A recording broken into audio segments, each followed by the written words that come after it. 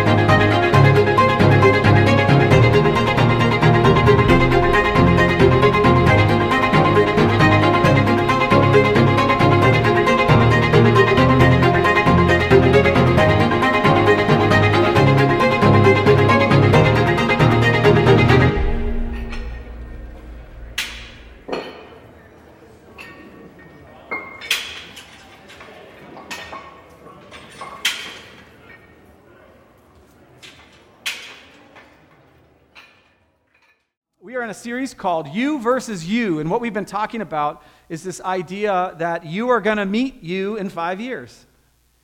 Did you think about that? You're going to meet yourself in 5 years, and you might be lazier, you might be smarter, you might have learned a language. Think about that. You might be able to speak another language in 5 years. You might have learned an instrument.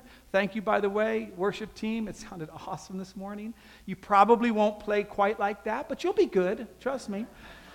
You might be more bigoted when you meet yourself in 5 years, more closed-minded. You might be more open-minded.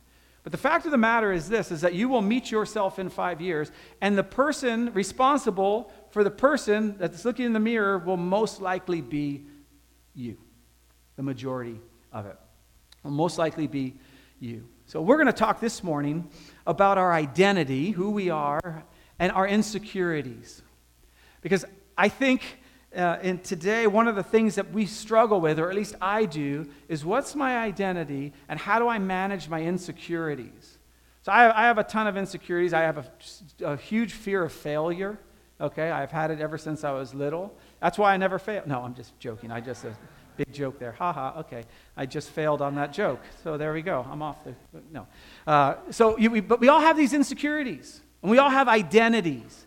Your identity might be wrapped up in your career. It might be wrapped up in how you look. It might be wrapped up in your past. You can never get back to when you were middle linebacker in high school and when you won the state championship, and you've just been, your whole life, just been trying to go back to that, and you can't because that's your identity. Well, this morning we're going to talk about a guy who struggled with his identity, and his name is Moses.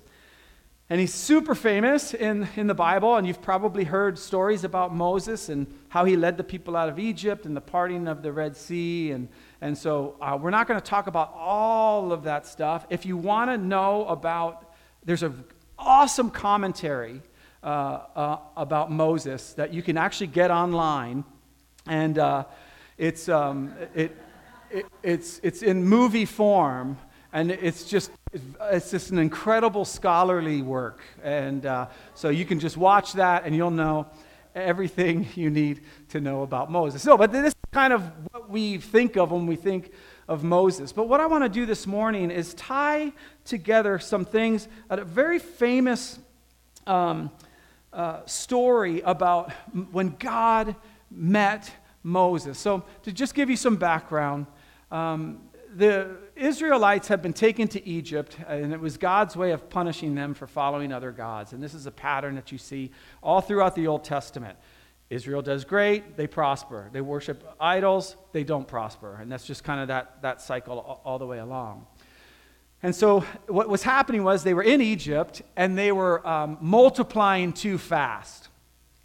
I don't want to get into all the details, but when two people really love each other, No. So they're multiplying too fast. So Pharaoh's getting nervous that there's these Hebrew people that are multiplying faster than the Egyptians were. And so he sends out an edict that for every male that's born, every female could be born, no problem. But when a male was born, it had to be put to death.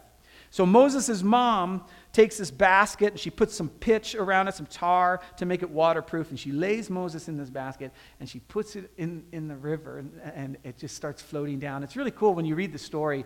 Moses' sister was running along the river watching where the basket went. You can just see the sister caring for her brother.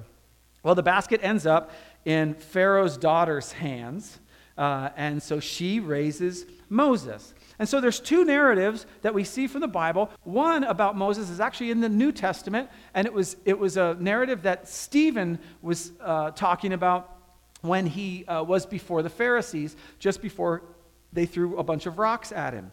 And he's talking about Moses, and he says this, at that time Moses was born, he was no ordinary child. For 3 months, he was cared for by his family when he was placed outside. They tried to hide him for 3 months. Pharaoh's daughter took him and brought him up as her own son. Moses was educated in all the wisdom of the Egyptians and was powerful. I want you to remember this because we're going to get back to it. In speech and in action. That was Moses. He was powerful in speech and in action. He was in a position of power. Think about this. He grew up, didn't have to worry about where his next meal was going to come from. He would have, most likely, servants that would lie in his bed before he went to bed to warm it up. Okay? Talk about privilege, right? He didn't have to worry about his education, where he was going to go to school. He didn't have to worry about protection. He had the whole army protecting Pharaoh. He didn't have to worry about anything. He was in a position of power. And it was good, and he was powerful in speech and in action. And what happened one day, he decided to go down and see how the Israelites were doing because he knew he was a Hebrew. And he saw this Egyptian mistreating a Hebrew, and so they get into this altercation, and he kills the guy. Moses kills another man, this Egyptian. And I don't know how he tried to hide it. I don't know if he tried to bury him or whatever. I mean, if you think about it, it's kind of creepy. But he kills this guy and gets away with it, so he thinks. And the next day he goes back down there, and there's two Hebrews fighting. He says, brothers, don't fight. And they said, are you going to kill us like you did that Egyptian? And he knew he was found out. And so he has to leave the palace. He has to leave his position of power. He has to leave his identity as someone who's in the royal family. So it says, after 40 years had passed, an angel appeared to Moses in the flames of a burning bush in the desert of Mount Sinai. You probably know this story, the burning bush. When he saw this, he was amazed at the sight. Like, why does the Bible have to tell us that? Like, of course he'd be amazed at the sight. It's a bush that's not burning. So this is kind of where Stephen leaves off, and then I want to shift us to Exodus, to the actual text of when it was first penned. That God had looked on the Israelites and was concerned about them. So he sent them to Egypt to punish them, and now it was like, okay, they had done their time, right? And so he's nervous about them. But look at Moses' identity. Now Moses was tending the flock of Jethro, his father-in-law, the priest of Midian. Moses had gone from a position of power, basically from the palace to the pasture. He went from this position of power to being powerless. It's not even his sheep. He doesn't even own the sheep. He's just a shepherd. Maybe that's you. Maybe you're retired. Maybe you were in an awesome company and you were looked up to and people would ask you questions and, what do you think we should do about this? And you're in strategy meetings and all that, and now nobody calls, nobody's asking. You went from a position of power to a position of powerless.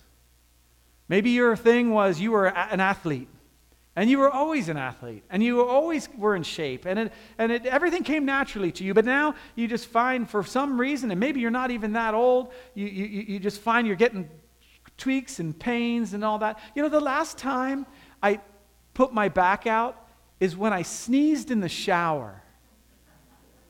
That's just flat out sad, right? Right? Like, I used to be an athlete. I used to do stuff, and now I can't sneeze anymore, apparently, right? Maybe that's it. Maybe you used to have money. Maybe stuff came easy for you. Maybe you were skilled in a craft, and that craft has become obsolete. This is where he finds himself. So Moses sees this fire, and he's freaking out. This is so sweet. When the Lord saw that he had gone over to look, right? So he waits, which I just think is hilarious. He waits till he gets right up to the bush. What's going on? The Lord calls from within the bush, Moses, Moses, which would have freaked me out, right? Like you. I don't know if our English Bible has exclamation points in it. Are they marks or points? Anyway, the exclamations. So I don't know how God pulled this off. He was like, Moses! Scare him? Or if he was just like, Moses, Moses, I don't know. But I tend to read too much into the Bible anyway. But he called him by his name. He's not Moses the shepherd, Moses the murderer, Moses the ex-palace guy. Moses answers with this. Here I am. Here I am. And that's how we come to God. Every morning, if you meet with him every morning, if it's you come to church on Sunday, we come to God with this sense of, here I am. It's me. I got nothing. Now watch what happens. God says this. Don't come any closer, God said. Take off your sandals, for the place where you are standing is holy ground. Because God's there. Now, think about this for a little bit. If it's holy ground and it's me, John, I don't want to touch that. I want my shoes on. I want 4 pairs of shoes on. I think if I touch actual holy ground with my bare feet, I'm right in front of Jesus the next second, going hey, well, yeah, I took my shoes off, I touched holy ground, so here I am, right? Why does he ask him to take off his sandals? Here's what I believe. I believe God wanted an encounter with Moses where he says, I want the feet that I created to be touching the holy ground that I created. I don't want anything in the way of me talking to you. I want Moses there. I don't want his man-made sandals. His sandals were his identity, right? We see it all along. The shoes we wear. We pick out shoes because we want it to look a certain way or to feel a certain way. I put these shoes here. Those are bad. Nike Air Vapor Max 360s. $225. Pastor appreciation. I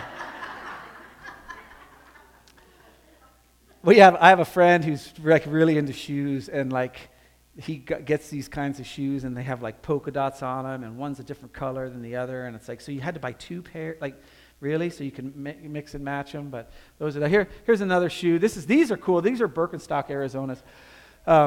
What's cool is you can be liberal because it's Birkenstock, right?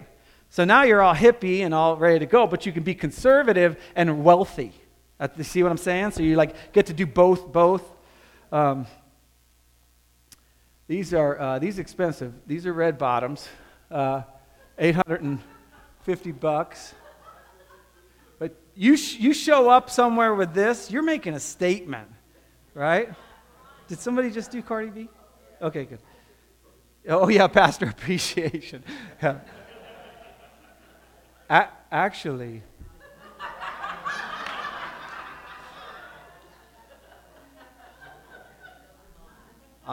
That'd be appreciation there. These are Testani pink lizard leather. Yeah. $1,500. How many lizards had to die? But most of us aren't this, right? Most of us, when we show up, this is us. This is how we feel. This is how we feel. We're not this, we're this. Here's what God is saying to us. I don't care about your shoes. I don't care about your identity. I don't care how you see yourself or how others see you. Take them off. You're not a shepherd to me. You're Moses. You're not the guy who killed somebody. And it's funny when you look at the way he goes on. He says, I am the God of your father, the God of Abraham, the God of Isaac, the God of Jacob. And this is what Moses does, which is exactly what I would do. Moses hid his face because he was afraid to look at God, because he knew who he was. And if it were me, I promise you, this is the first thing that would come to my mind. This is about the Egyptian I killed. Like he's finally come to bring justice. And when God says to you, hey, I want you to take off your shoes. I want to strip you of your identity. You're not a dad first. You're not an uncle first. You're not a boss first. You're not a worker person. You're not a teacher. You're not a doctor. You're not a forklift driver. Moses, take that stuff off. I want to have a conversation with you. You are on holy ground. I want the feet I created to touch the ground I created. And this is holy ground. And Moses does what we all would do. I would be scared to death to look at God. Because here I am. And he knows everything.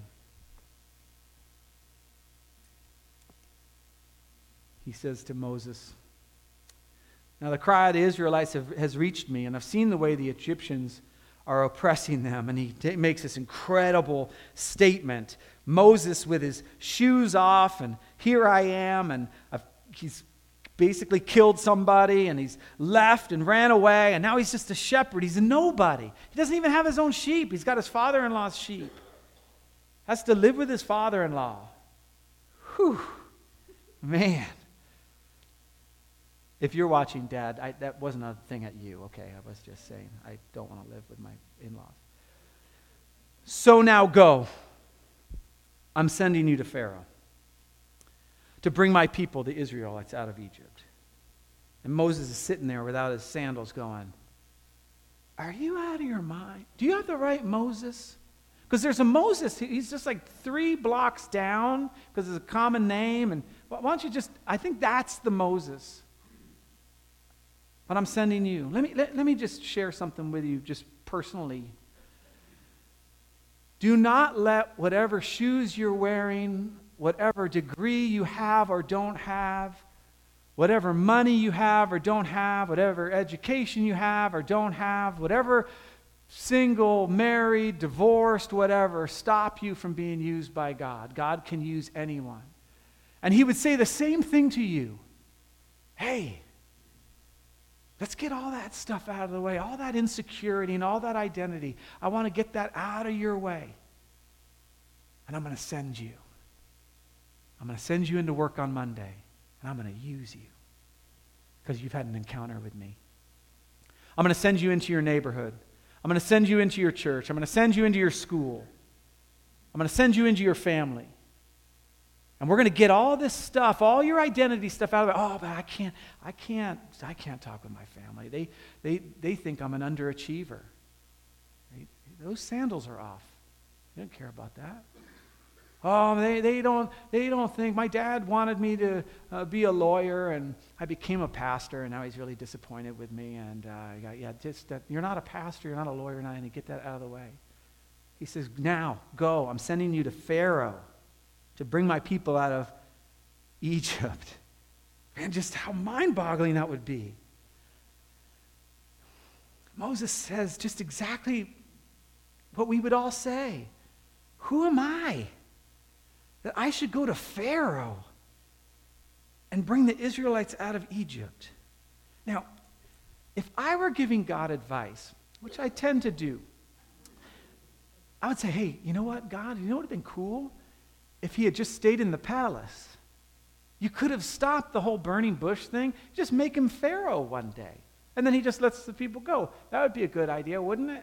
Like, why don't you just do that? He never does that. He never does that. He saved the world by sending a baby. Like, this is just what he does. This is his nature. This is who he is. And Moses says, who am I? Who am I that I can go to Egypt? Do you know what God says next? He says, well, you were trained there, and you're pretty smart, and you've been working 40 years with sheep, so I know you can lead sheep.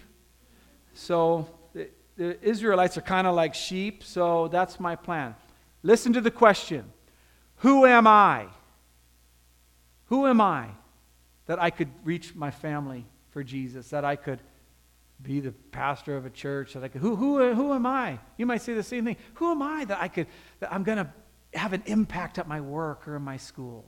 Here's God's answer to Moses, and it's the same answer to you, to the question, who am I? And God said, I will be with you. In other words, let's just all agree you're nobody.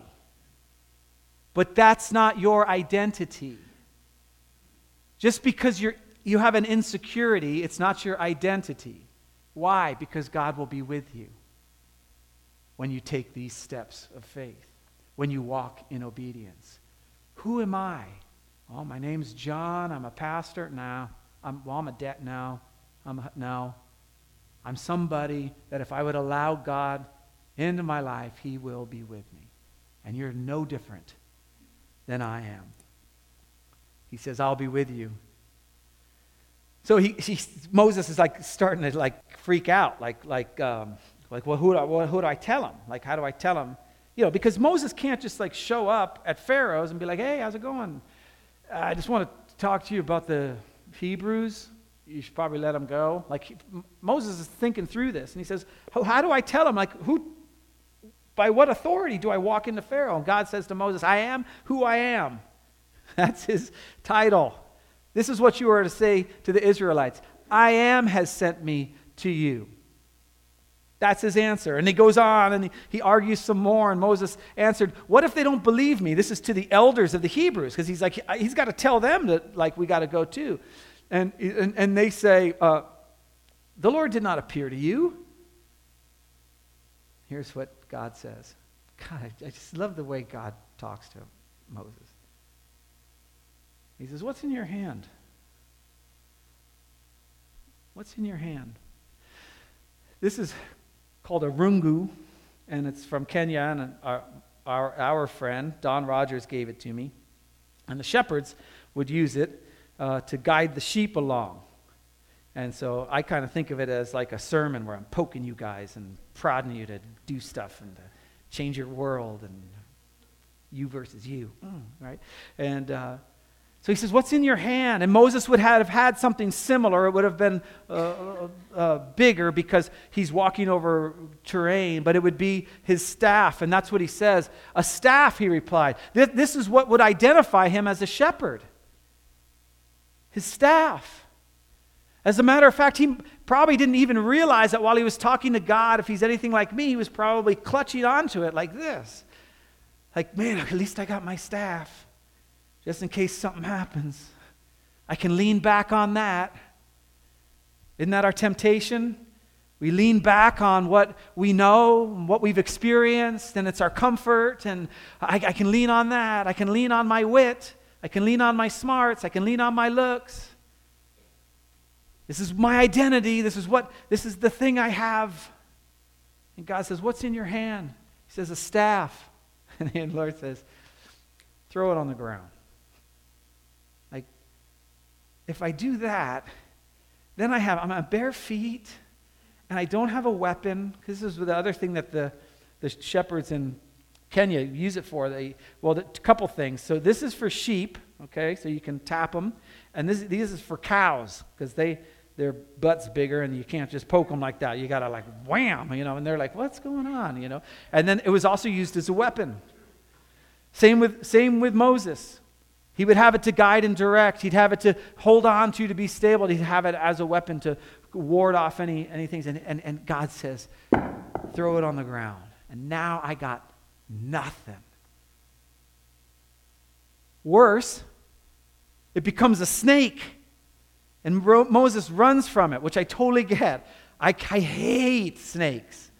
Like, I'm all about creation care, except for snakes and sharks. I know, I've seen Shark Week. They're all really like puppies. I get it. I just don't like them.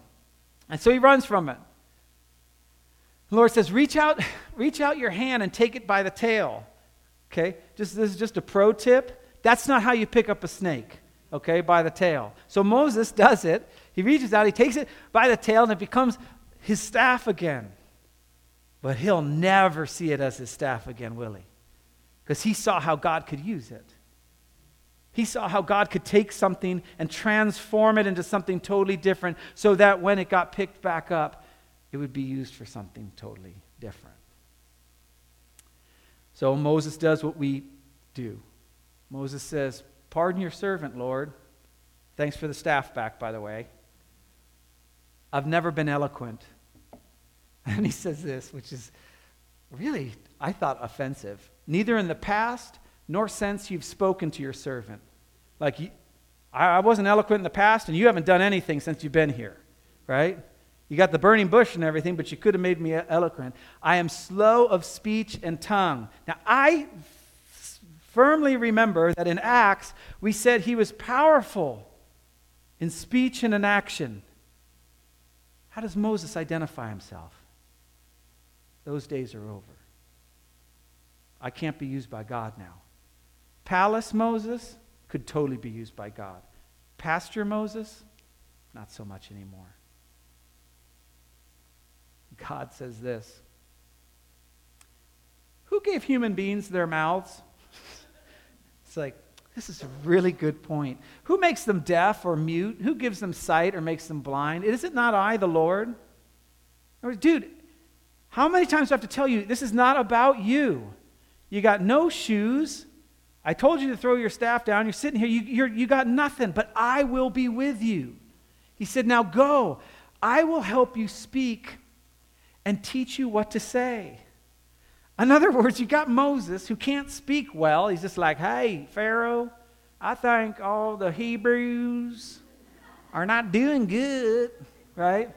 And then all of a sudden, God touches him, and he's like, hello, need to talk to Pharaoh. I'm very eloquent, right? Like God does this, right? Here's what Moses says. God, we'll get to the main point in just a second. Pardon your servant, Lord. Please send someone else. Do you know how many times I've missed out on being used by God because I was too wrapped up in my insecurity and I was too wrapped up in my identity? And I just thought, man, God can just send somebody else to do it. God can send someone else to talk to that person. God can send someone else to bring peace into a situation. God can send someone else. And God says, I want to send you because I'm going to be with you.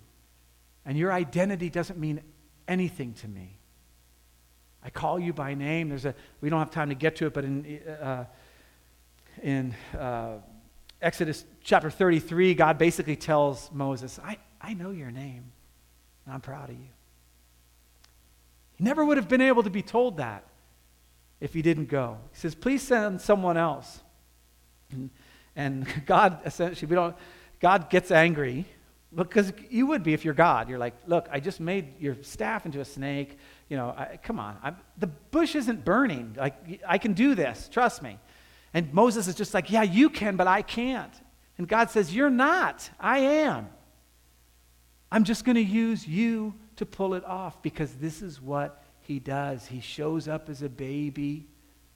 He has 12 uneducated men change the world, birth the church.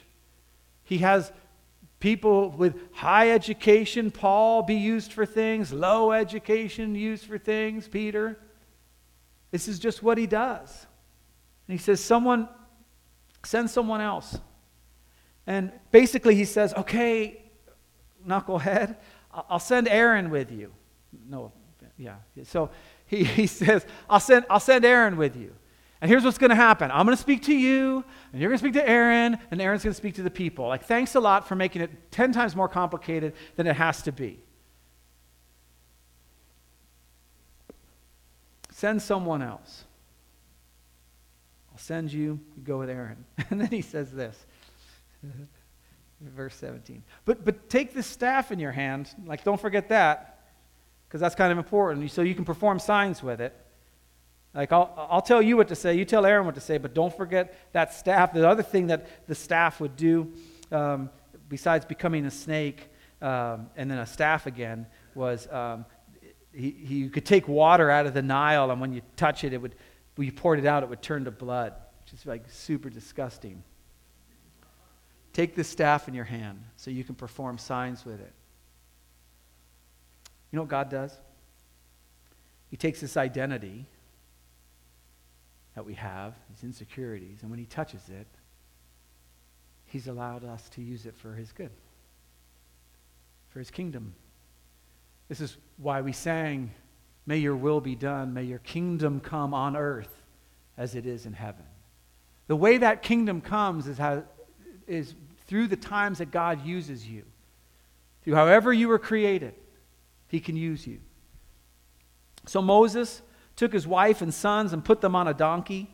I hope that's a typo, that his wife and sons weren't on just one donkey. I don't know how that worked out. And he started back to Egypt. And then it says this. This is so sweet as the worship band comes back up. He took the staff of God in his hand. This thing that identified him, this tool that he used for his job, the things that he did for 40 years. And let me tell you, at least in Kenya, these become incredibly personal. They take them out of a tree, out of the kind of a knot of a tree, and they make them themselves, and they have them all day long, and it becomes, they learn how to twirl them. I'm not going to do that. I'd give myself a concussion. But, they just get so used to them, this personal thing. It's their identity. And let me just tell you this. Whatever your identity is, God can use. It becomes the staff of God, not just Moses' staff.